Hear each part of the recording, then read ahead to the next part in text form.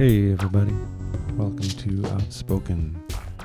I am your host, Justin White, and I've been away for a little while, and somewhat abruptly, and I apologize for that and for the lack of communication about it. I'll tell you all about that another time.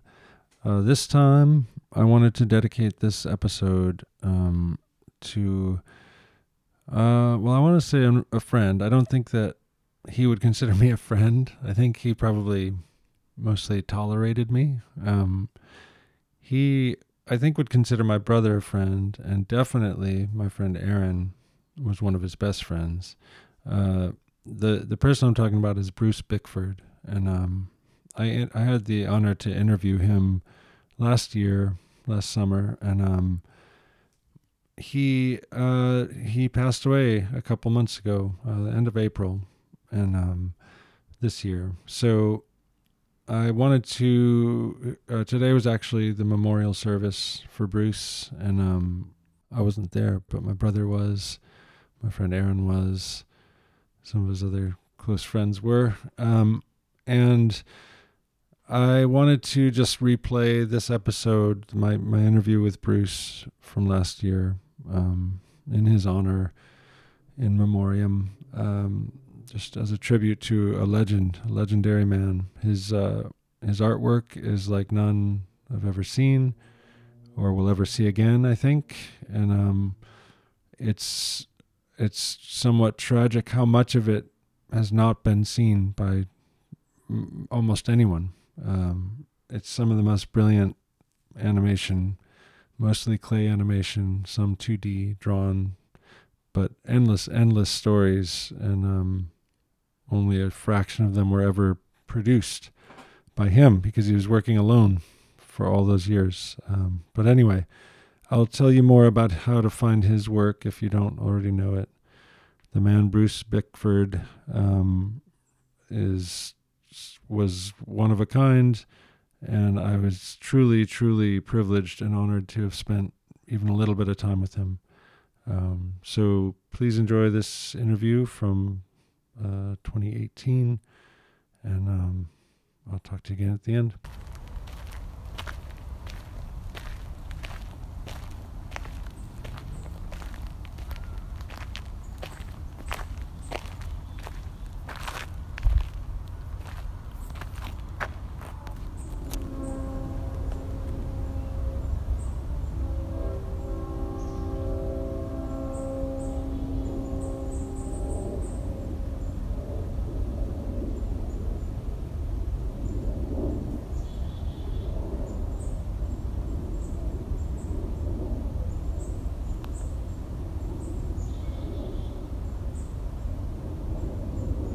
Yeah, it was a guy I knew at Venice Beach when I was working for Zappa in the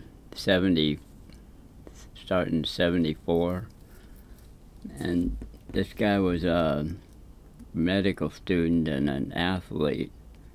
He wanted to write a book about human performance, and he was a super athlete. I mean, really strong, but he was just a little guy, about 135 pounds, and he wanted to have at least one professional fight in the ring. He was training to be a boxer, and he was a real no-nonsense guy. And one day I was making these clay figures at the beach, and he was telling me I had brains in my hands. And he says he knew a lot about neurological stuff, and he was going to be a brain surgeon, that was his goal. But he flunked chemistry when he was in the medical school in Guadalajara. He got kicked out. But he said he knew chemistry better than any of them, and he probably did. But he said when there's nerves in your body and they connect with your brain, and sometimes if you have the right kind of moves. If you can make certain moves with your hands, it gets to be automatic because the nerves are connected to your brains that are in your fingers. So essentially, you have brains in your hands, and you don't even have to think about doing certain moves once you've started, because your fingers just do them automatically by touch, knowing where the next movement has to be. I guess he was equating this to me twisting up these little, 1.5-inch tall clay figures that had musculature and structure and everything to them. And so he said, it's like with any athlete, you think movement, and automatically blood goes to the particular muscles you're going to have to use. Mm-hmm. And so you do things automatically without having to tell the muscles to do them. I'm sure it's more complicated than that. Right. But when he said that to you, it made sense to register as something that... Well, it made as much sense as anything else I've heard on the subject. I've never heard stuff like that from anyone else, and I haven't heard about that since. But he said that, well, there was another muscle man at the beach, an old-time muscle man, not one that takes steroids or just tries to build up bulk, fancy muscles. This guy was real compact, real basic, and said at one time he'd been one of the strongest men in the world. The guy named Doug Jamie, the mountain man. Mm-hmm. And he said he could, from a crouch, he could leap clear over these bleachers they had there at the Muscle Beach. Really? And it was it looked to be about 30 feet. You just spring out? And another guy, a guy who was really built, another one of the old-time strong men, was talking about this, and this was a guy who would never joke or exaggerate anything. Mm-hmm. So I'm sure it was true. And my friend said that mountain man guy, he was a contemplator. He'd think about doing a certain thing till he was hyped up enough, and then he'd do it. Some fantastic move. And I'd seen him do things like doing push-ups on his thumbs with a 50-pound weight on his back. And at one time, he'd been able to do push-ups on his forefinger, just 2 fingers. And you watched him do this? No, I didn't see him do that. I saw him do it on his thumbs, which would be a little bit easier, but... Not that easy. But having brains in your hands, you could have brains in any part of your body, I suppose.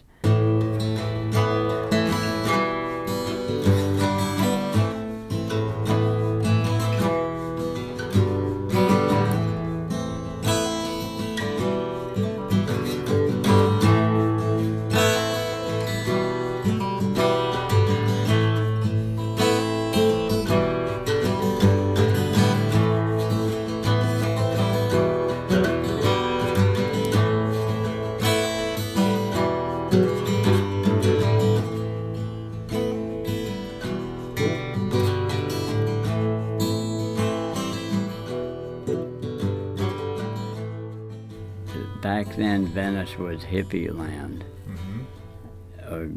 Much of it was. It's gone totally upscale since then. Right. And where did you stand on hippies at the time? Oh, I probably was one. Okay. Probably looked like one, and did you feel at home there in Venice?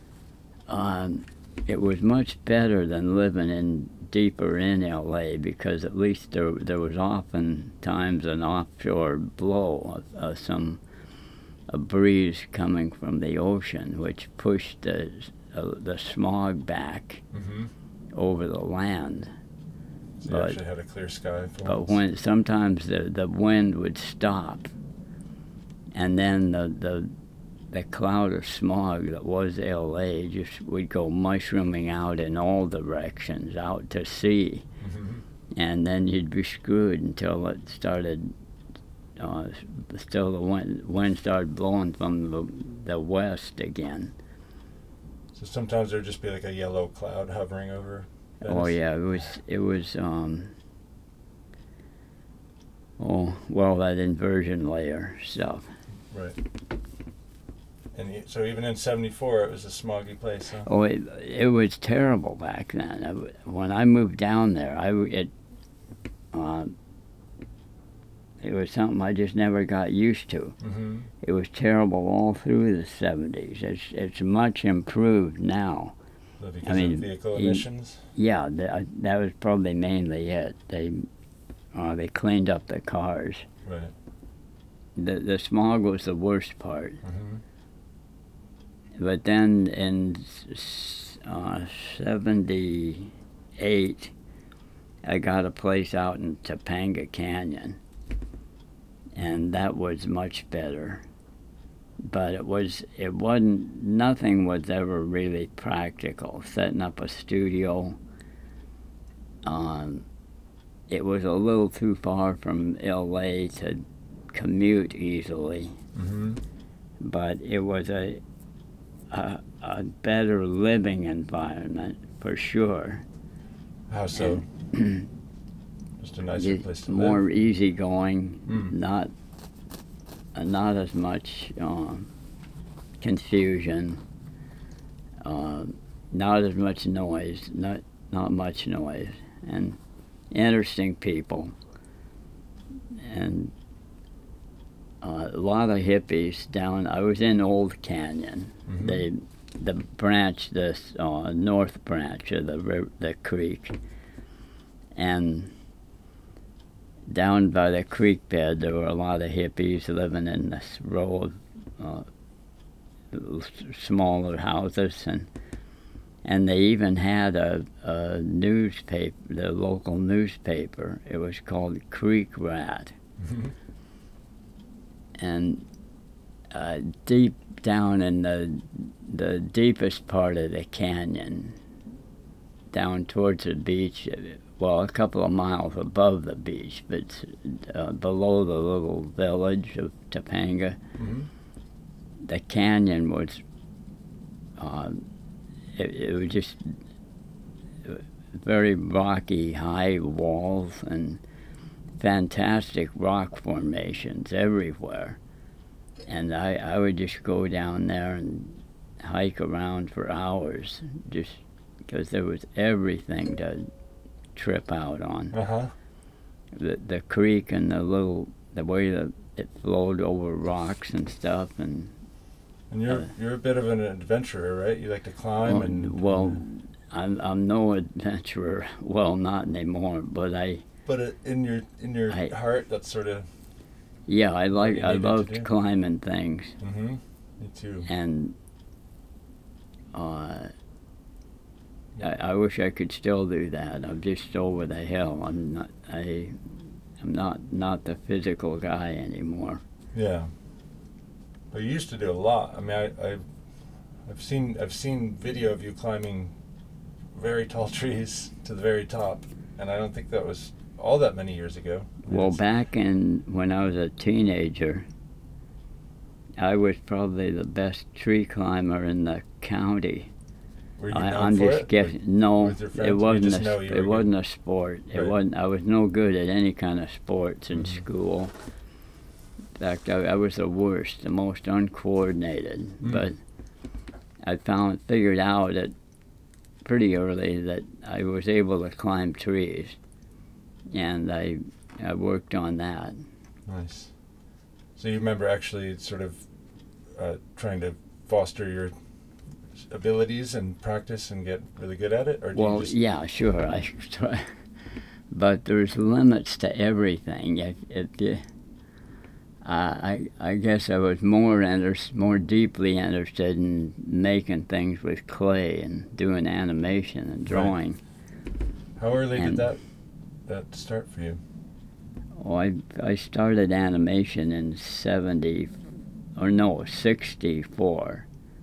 Yeah, 1964. You started it, you mean, as a career, or would you? No, just started doing it. But as it turned out, I kind of just didn't ever work much at a regular job, and I've never been good at making money. Mm-hmm.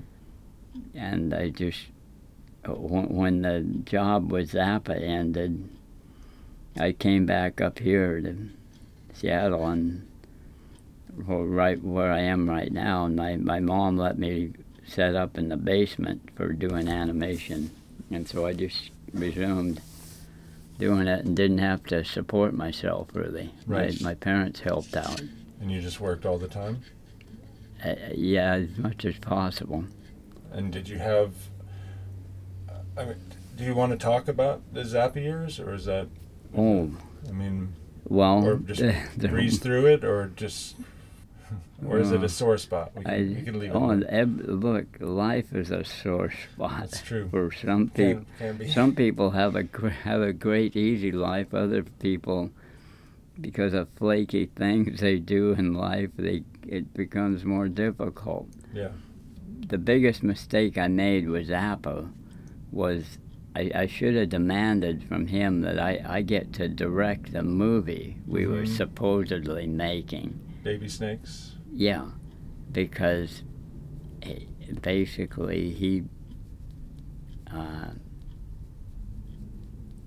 didn't have a clue. How to I direct. mean, if you examine, if you have the guts to examine Baby Snakes and see how it should be apparent to anybody that a lot of that stuff was just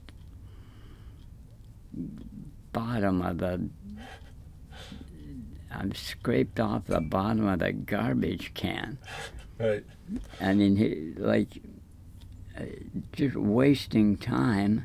He had this, I think from being on stage all those years and goofing off and playing the audience and just taking advantage of the audience and being indulgent in front of all those people. He had the idea he could do that in a movie also. I see. Like he has things where he says, oh, and now our road manager is going to tell you about such and such, with all the rest of the band running interference over him. So he has the road manager talking, and then everyone else starts yakking and all around him, just a cacophony, and just the poorest excuse for entertainment. Or him holding up a toy cop car by his head and repeatedly turning his head towards it. And he thought that was like or going on about a toy poodle. Or walking on down the stage talking about how God created man and woman with the most sardonic, just a spiteful look on his face, like, hey, now it's my turn to be obnoxious, and to look down on. And he would look. I had my ups and downs with Frank over the years. Just think, I was never around him that much, but just thinking about him and everything, he was great. As far as music goes, he was one of the greatest. But he wasn't great in all areas. That's what I've heard. And so, I mean, I'd rather just appreciate him for the good things. Well, that's good. Because he, boy, talking about a guy having brains in his hands, he had something going on. That's for sure. He seemed to be channeling something, from another world. Because to be able to compose music on instruments you've never played, that's some kind of crazy gift, I think. To have a deep enough understanding that you could just write a symphony, basically. But as far as I was concerned, I mean, on my own level, I should have insisted right at the beginning that I get to direct the movie, right, and that we have a few things like a production manager, because I went astray so often making clay figures that never got used during that period. So you needed somebody to rein it in. I need a little management. Yeah. I need some control, and I still do. Because you'll get lost in the world. Writing these graphic novels, I've just gone on and on with. And a lot of the time, I just didn't want to finish. Yeah. Because it would mean a shift of activity. It would mean doing something awkward, like starting a new project. Right. And where it's safe and easy to just keep on sitting there drawing. Right. And I'm,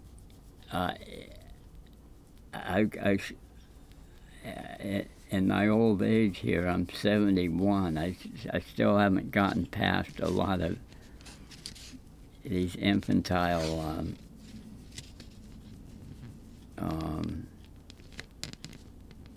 modes of existence.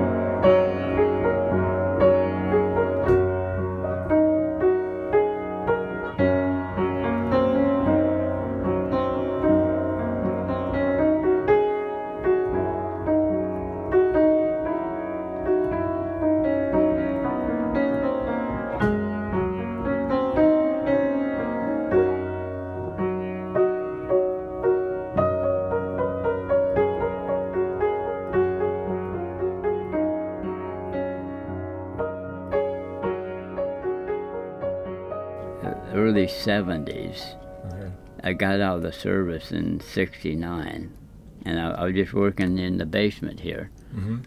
And then in about 71, I started doing line animation, line drawings. Mm-hmm. And I've done a lot of that over the years. Much of it hasn't even been put to use yet. Mm-hmm. It needs the soundtracks and things. Or I could just put all of it together into a movie. Mm-hmm. Maybe even expand it into a feature-length thing. Yeah. It'd be nice to be able to do that the right way, the way that you'd like to do it. But mainly I want to be in the movie business. You do? And I've got a few ideas. Every time I hear some interview or something with people in the business, I feel like if the person seems like I could get along with them, I feel like trying to get in touch with them. Mm-hmm. and do a pitch of one of my stories, a proposal for a feature movie, because all these stories I have in my files here are they're movie-related ideas. Okay. You can envision them. They could be form. graphic novels or just novels, or any kind of story. But my original intention with almost all of them was to make a movie idea, a treatment. Mm-hmm. And if something like that were to be picked up, would you? I mean, my understanding is that you've always been the only one who does the animation, right? You do all of it, all the hands-on, right? Well, I could use other animators. You would, okay? No, I'd have no problem with that. But you would be making the figures if it were clay, or you would be doing the drawings. Everything everything's adjustable. Okay. If you have people that can do things, then it's okay to use them. Yeah. Nice. As long as it all fits into an overall style. Mm-hmm. I figure there's 3 things it takes to make a movie: content, technique, and style. Okay. And the content is physically, what do you have there? Your actors, your sets, your story, mm-hmm. all that stuff, the solid stuff. Right. Technique is what you do with the cameras and the sound. What technology can get the effects and the movements and everything you need. And style is the thing that holds it all together, that makes it work. Okay. So, content, technique, and style. And if you're missing any one of those, it won't be a good movie. Mm-hmm.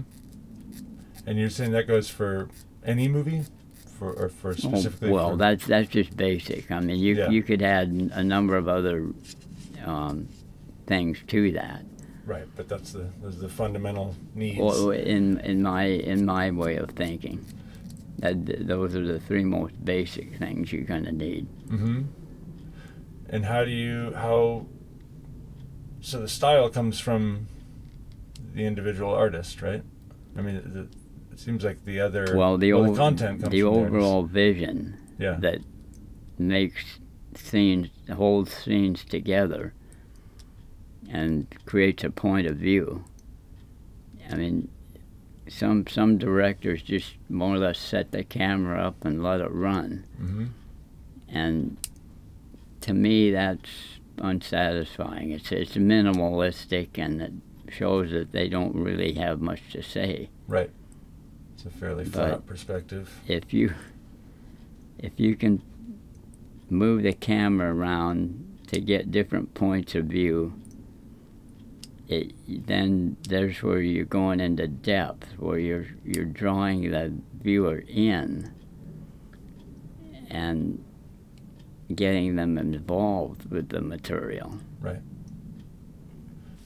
Working on a story, sometimes I'm not thinking in terms of a theme. Mm-hmm. I'm just thinking in terms of imagery and a flow of action. But before I get very far with it, a theme might evolve. And then I realize what the story's really about. And I can't give you a real example of this. In all these stories in my files many of them are things that just evolved from some idea or some image.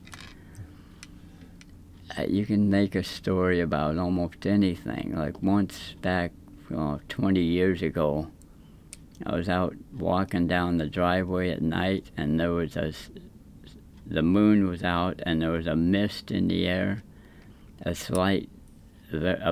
faint fog, and the moon beams were coming through the trees, through the gaps in the branches and leaves and stuff, and looking at those moonbeams, I was thinking what that moonlight must have meant to people back in 1956, 40 years earlier. Mm-hmm. And it just came to me I thought, oh God, those days. And that became a title of one of my stories, Those Days. Okay. About a guy who goes through, a gopher in the CIA, just a nobody, but an important guy, a mover and shaker, because they rely on him for things they can't figure out. And eventually he has to get away from them. He doesn't like it. He goes on a hero's journey, and which is kind of a hackneyed term for what he was doing, but he eventually got to a place where he got closer to figuring out the secrets of the universe. And I've got that story written out, most of it. The last 10 pages of it got lost. Mm-hmm. But I've got about 70 pages there, and I want to finish it up sometime. And you know the ending already? Oh yes, I've got the first draft still. It's just that the transcribed part of that got lost. I see. And so, I think that's what I was getting at with the theme, because you mentioned both the hero's journey and the sort of the nobody aspect of the protagonist. The sort of, I feel like there's sort of an underdog thing that goes on in a lot of your work. Oh well, there's a lot in a lot of my stories. The main character is basically me, if I was better than I am, or luckier, or more competent. Okay. And that's when as the stories are developing, you sort of embody one of the characters, or do you move around from character to character? Does it operate like that, or is it? Well, you have to figure out every character. Mm-hmm. You have to do their thinking. So each because time, they're not going to do it for you. That's true. So do you feel like you have clips that are 10 seconds long that have 100 characters in them, right? Are there examples of that where you're just doing probably. There's much activity? Well, when I first showed my stuff to Zappa back in '73, mm-hmm. when I went down there early that year to look for work in L.A., mm-hmm. and when I finally got to him and I showed him the big barroom scene, right, with all the guys hassling around. Uh-huh. After seeing it, Frank said, well, he was impressed with how many figures I could have sustained in animation at the same time. Mm-hmm. And he says, must be a world record. So, and that was, a few weeks later, or a week and a half later, I was still in L.A., and I was showing my stuff to some film buffs, and there was one guy, Bob Greenberg, who was like a preeminent film buff in L.A., mm-hmm. who knew just about everything about movies, and he said he'd always been a fanatic about camera movements, and he was talking about that same scene, the barroom scene, mm-hmm. and he said that my camera movements, whether they worked or not, I had the most ambitious camera movements of anyone in the world. Wow. So geez, two world records within a week and a half. Not bad. Where was Guinness when this was going down? So that's what I was going to ask about. Like when you have a scene with that many characters in it, and you're animating each one of them, each time you move the camera or every time you snap a shot, are you thinking, like, as you move around from character to character, are you getting back into the, this guy, here's his backstory? Well, you have to. I would usually take it in like a circuit.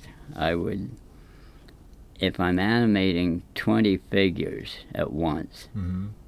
I would go one at a time around a circle of the whole group and then get the guys in the middle. Okay. But do them each frame in the same order. Right. So I wouldn't leave anyone out. And each time I'd get to each particular figure, I could see what he was doing, what kind of move he'd make, and I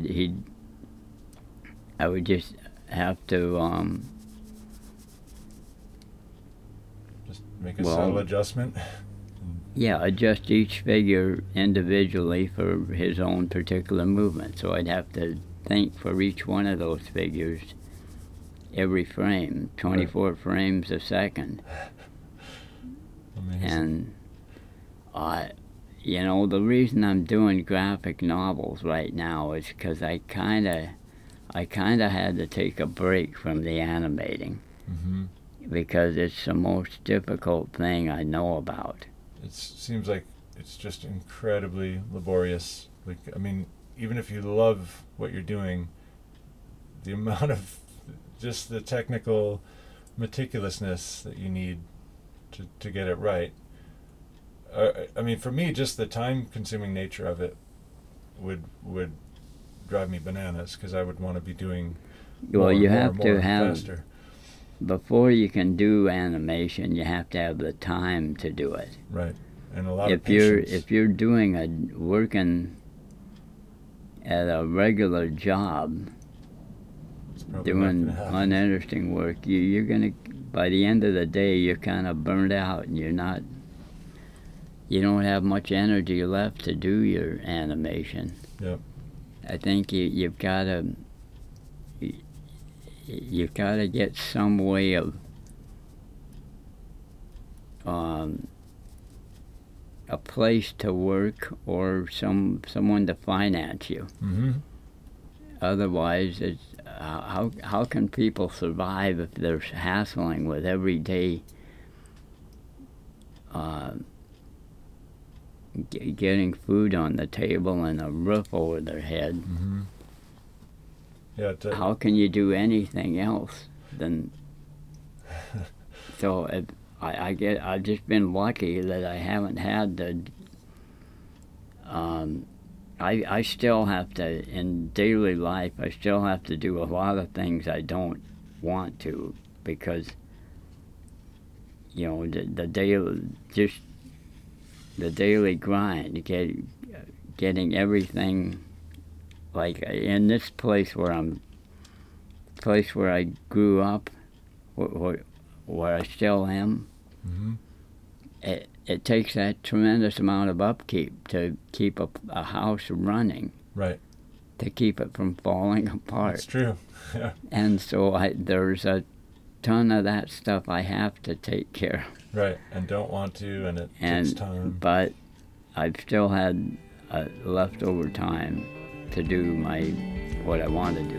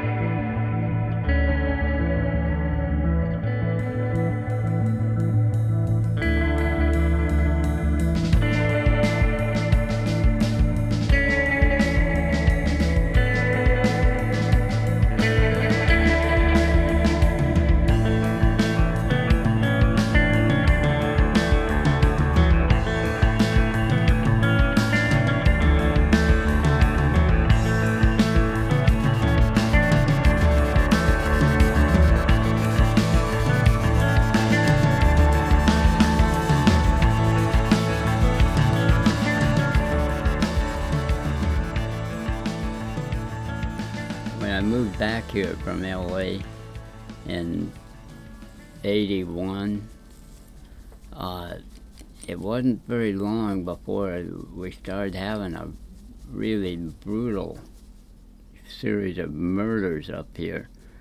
It was called the Green River Killer case, and it all centered right around this area, it seemed like. I mean, the first victims were last seen at this little Three Bears motel right down by the highway there, about a mile away as the crow flies.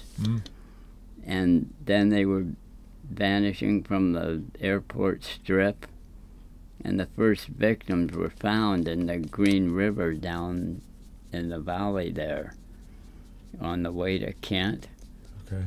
And then they were being found along the woods south of the airport.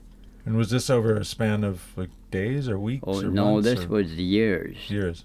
Several years. But it was all happening in this same area. Yeah. Okay. And they didn't know how to stop it, and because they didn't know who was. They were. They had no suspect. They had a suspect, which turned out to be the real guy, but they didn't do anything about it. I think the guy running the Green River Task Force died in a scuba accident, and that kind of threw him off Like stalled track. the whole thing. And the actual killer, went on in freedom for another, 20 years? Really? A Yeah. continued serial killer? Quite a while. Wow. But during those days, when that guy was running loose, it was a scary kind of time around here. It sounds like it'd be terrifying. Because girls were being grabbed from the airport strip, and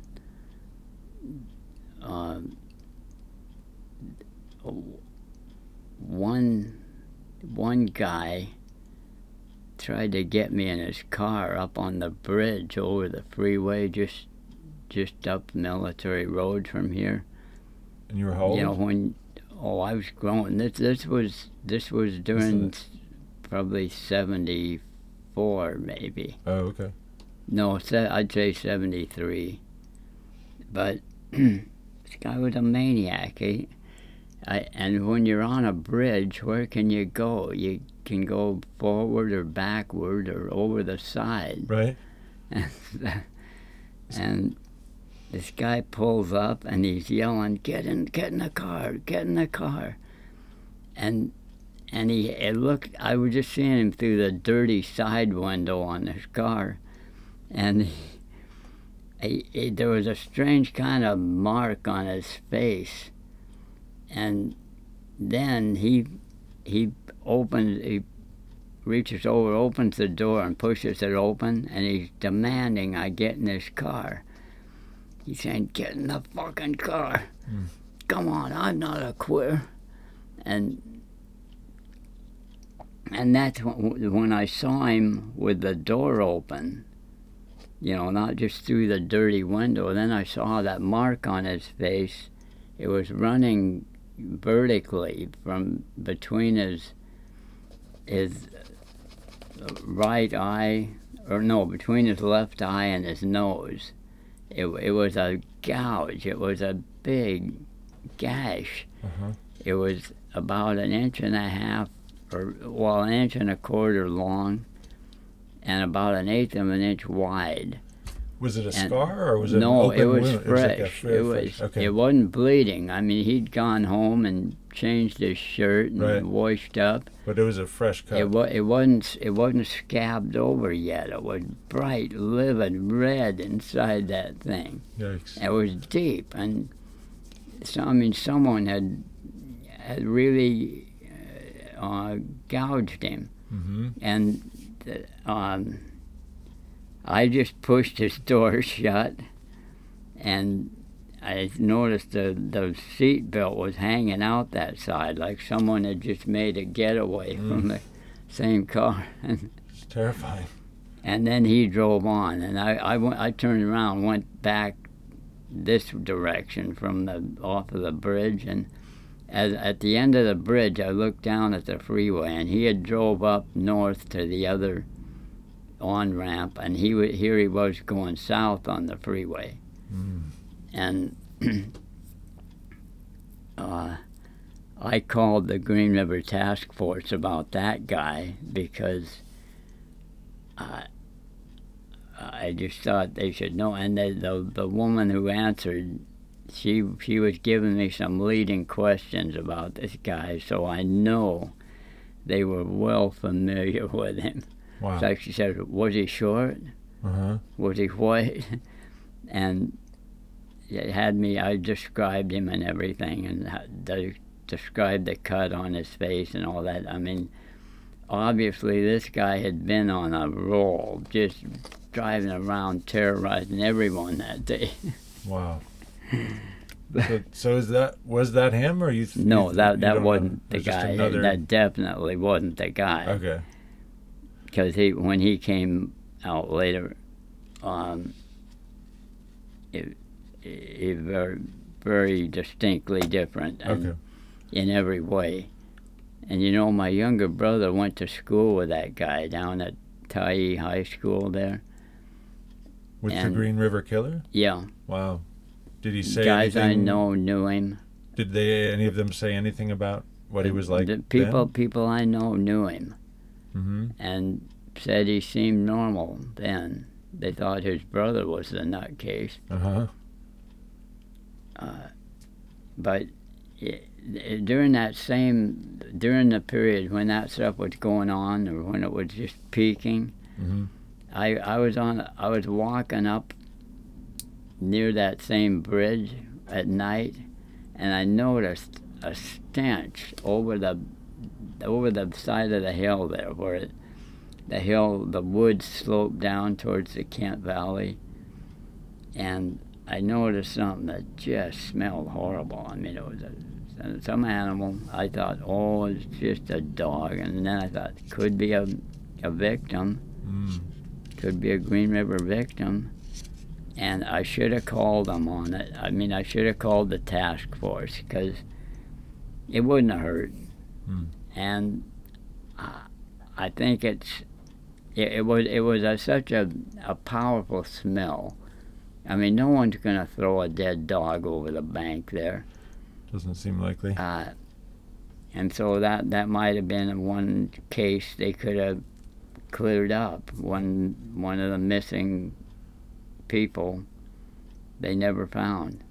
I'm sorry I didn't call them about it. Well, I don't think you can put that on yourself. I mean, how was he eventually caught? You said it was 20 they years had after that? a cotton swab that they had his saliva on it from 20 years before, and they finally got the means to test it. Wow. And then they just went to his house and collected him and locked him up? Is that? Yeah. Or I guess. But at that time, everybody around here was just, I mean, wasn't there just sort of a steady panic or a steady not anxiety? a panic, but just kind of an uneasiness. But you would still walk around? Even my brother, who had extreme mental problems, was an alcoholic, and was threatening to kill people. Well, there's a lot of mental illness in my family. Mm-hmm. Sad to say. But I was over at my neighbor's place next door here one night, and my brother would always, he had to be drunk all the time to do anything. And he would go down to this place down on 188th, which was right there, it's just east of the airport strip where the girls were vanishing. Mm-hmm. And my brother would go down to this one cafe down there regularly. It was a middle class kind of diner. Okay. Not just a sleazy joint, but Right. Green River or the airport strip prostitutes would probably stop there. But my neighbor, I was over at my neighbor's one night, and he says, "Hey, I wonder if Fred has anything to do with those girls," because he'd been hanging out down there, kind of near the strip, and man, it just hit me right then, and it was just thinking, what if? And it terrified me, and I was just, I was so scared I was shaking. And then I went over to, from my neighbor's place, I went over to the garage here where I had my animation scene set up, where I was filming a thing. And I had the big door on the side of the garage open, and it was at night, and I was just looking out there. It seemed humid. It seemed like I felt like I was in an aquarium or something. The air felt so thick, I felt like I was underwater, or I was looking through water or something. Right. And Just at the idea that your brother could be the guy. the vibes were so heavy that you could slice off a piece of the vibes with a knife. Just carve out a piece of the air and have some Green River vibes right there. Well, that was kind of the mood back then. Okay, but for years, because of one jerk, lunatic, yeah. Just one guy was causing that much trouble.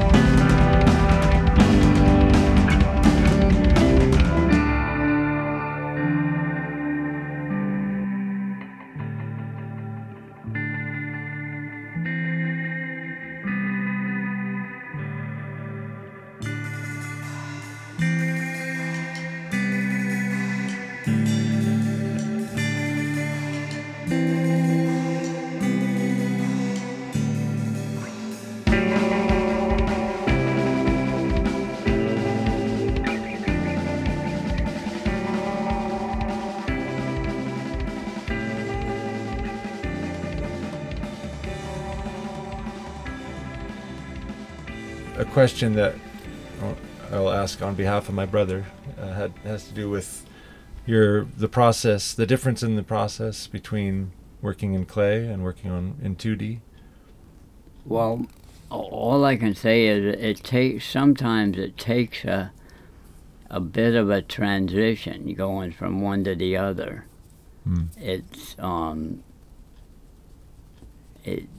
It's like you get so into the groove of drawing, like your pencil point is like in the groove of a record or something. Okay. Like the needle of a record, and it's hard to get out. And going to clay, sometimes it's hard shifting gears. But once whatever you get into, I'm just speaking for myself. I can't put this on anyone else. But it's like I can see it in my drawings. I'll have an image of something, and then I'll do a variation on the image, maybe in the same frame, and then a whole collection of them, and maybe they could change shapes and almost be like animation going across the page, going from big to small, a whole succession of the same image, and or just different impressions of the same face or body or whatever. And I don't know, there's overlap of things like that between different mediums, and I get obsessed with things. Like a couple of years ago, I was gathering up sticks, little pieces of wood, just tiny twigs, and sorting them out and making these little buildings for this little town. That I had made the roofs for this town. After the big heat wave we had here when it got up to 105, back about 7 or 8 years ago, a lot of my little houses in the garage, little clay houses, were falling apart because of the heat, because the clay is susceptible to melting or softening with the heat. And so when I was putting those houses back together, I realized I wanted roofs for them, and I started making little shingled roofs, and I worked out a technique where I turned out a whole bunch of these roofs, and I still got them. They haven't been put on anything yet. And then a few years later, I started making, with twigs, making the frames for the houses to put these roofs on, because I made way more roofs than I had houses at the time. I was trying to repair these little houses and made roofs for them, but then I made more roofs and more, and so I got enough for a whole little town, the little town that's in my stories. Okay. The place at the base of the cliffs of the uplands. And that old-time kind of town. It's called Old Town because that's what it is. It's an old town. And and so I'm making all these little structures, and then I made one that sort of looked like a sled. And there's these mystical sleds in some of my stories that can move without anything pulling them. Okay. And they can even fly, and so I went into making sleds and this went on for about a month and a half.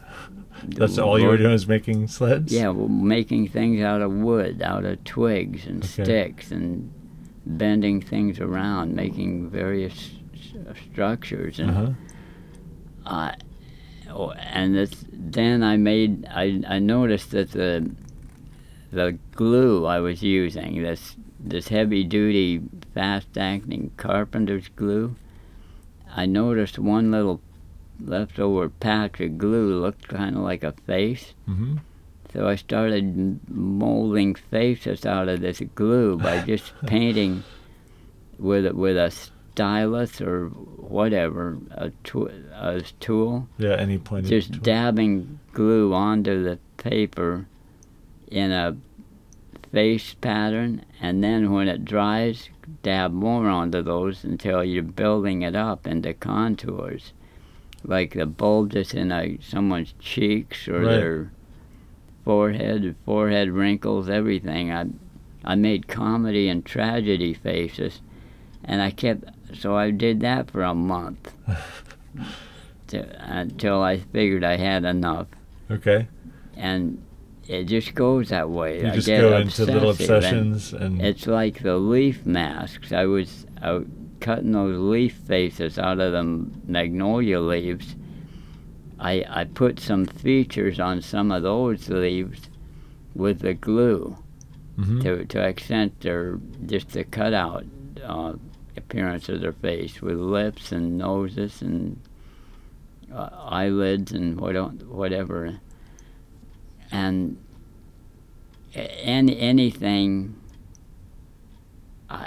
If I do go off on a tangent or switch mediums or techniques, it takes me a while to get back to where I branched off from, because I just get fascinated with the look of things and trying new variations on a particular expression or a nuance, and that's the way it goes. If I had a manager who knew what they were doing, they would say, no, today we do this, and if I could adhere to that discipline, that'd be great. But as is, I'm just kind of flipping around from one thing to another, and just trying to make good use of my time. Yeah. Well, it's hard when you're curious and you want to explore the extent of a medium. You want to see what you could do with the material and how you could integrate it. It would be hard to stop halfway and say, like, oh, I'm just going to go back to what I already know. For me, it would be. I'd always want to just be more curious to see what else could be done. So maybe that's why the tangents take you far away. But I would imagine that's pretty satisfying to do, even if it feels like there's not enough time for it. I would imagine that's like when you're at your best, in that meditative state.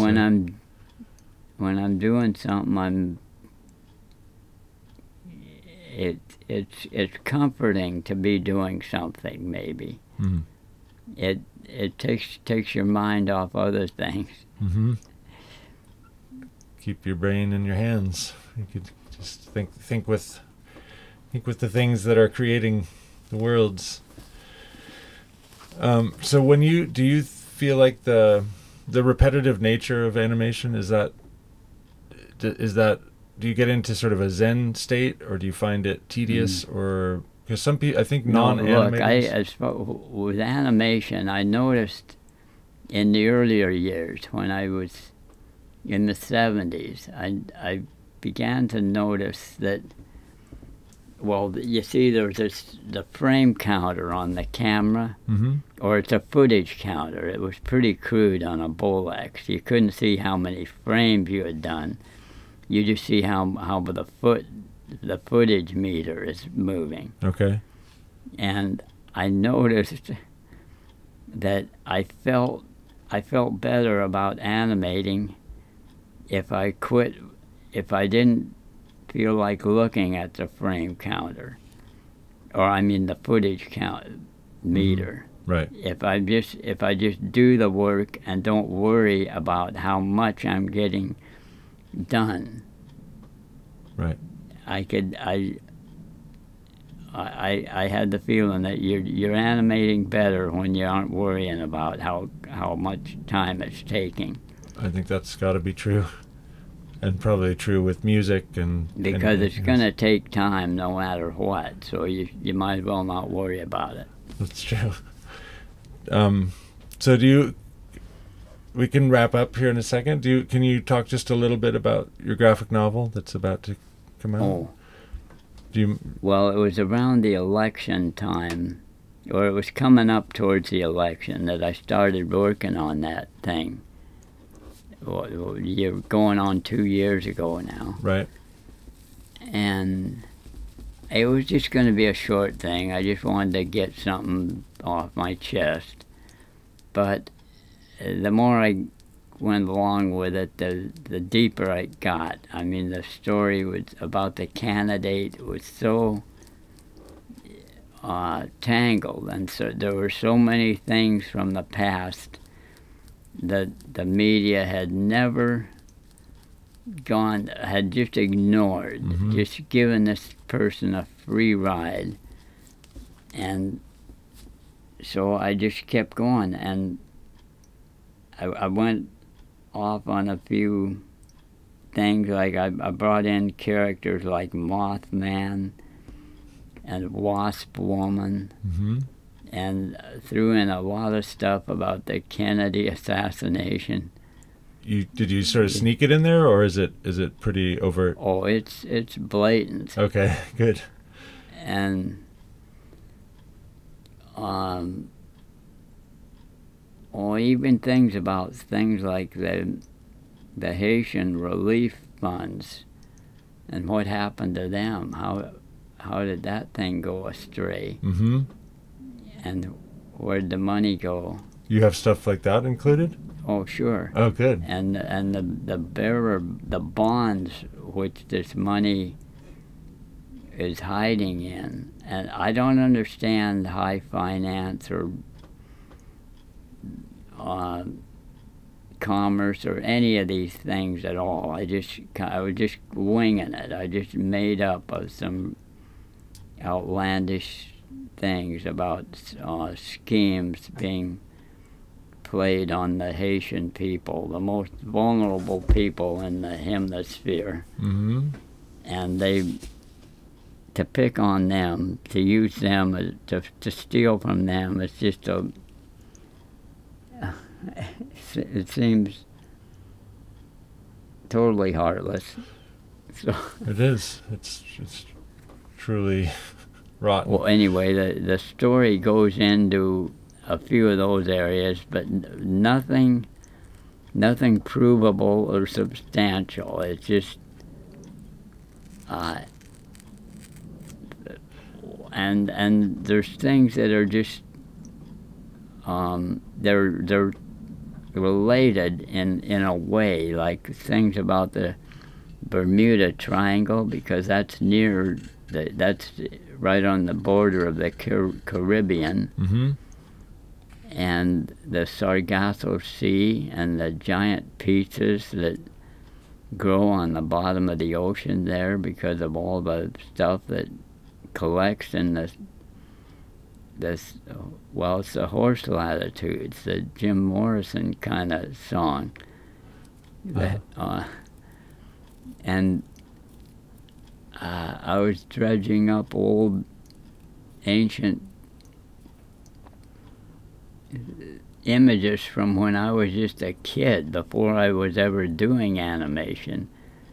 Things like that undersea figurehead of a ship, this mysterious woman who looks kind of like one of the first Green River victims.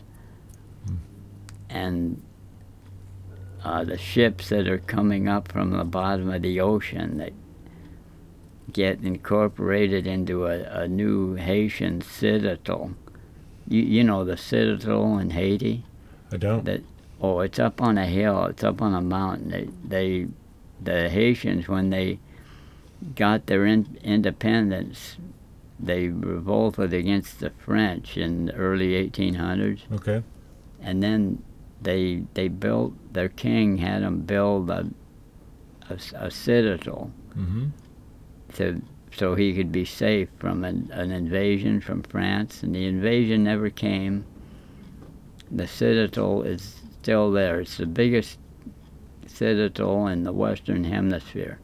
Is it just sitting there vacant, or is it like a memorial or a museum? It's a historical place. Okay.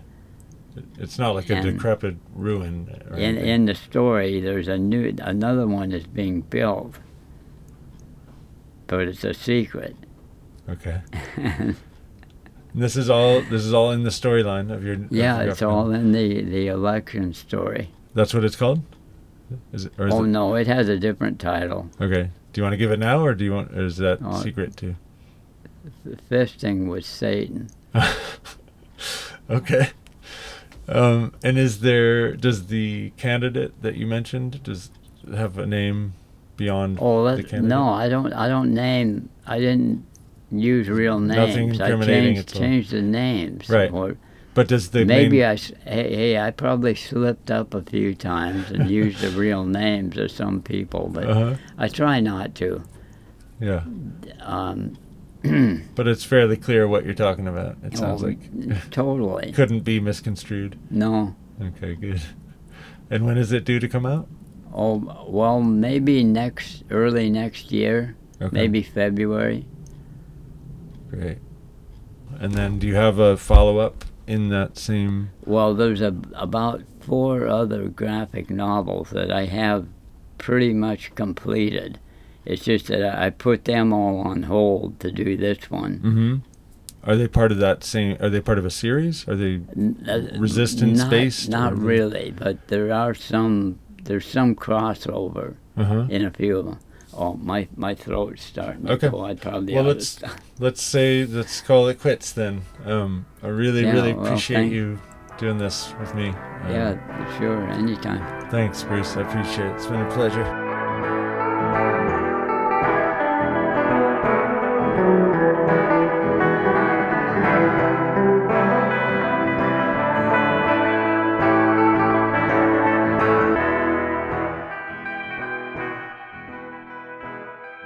Thanks for listening, everybody.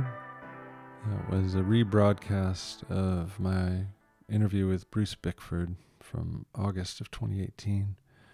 I wish that I had some extra bonus content to give you. Bruce wasn't feeling well that day, and it was really kind of him to do the interview at all. His throat was sore, and he just wasn't feeling good.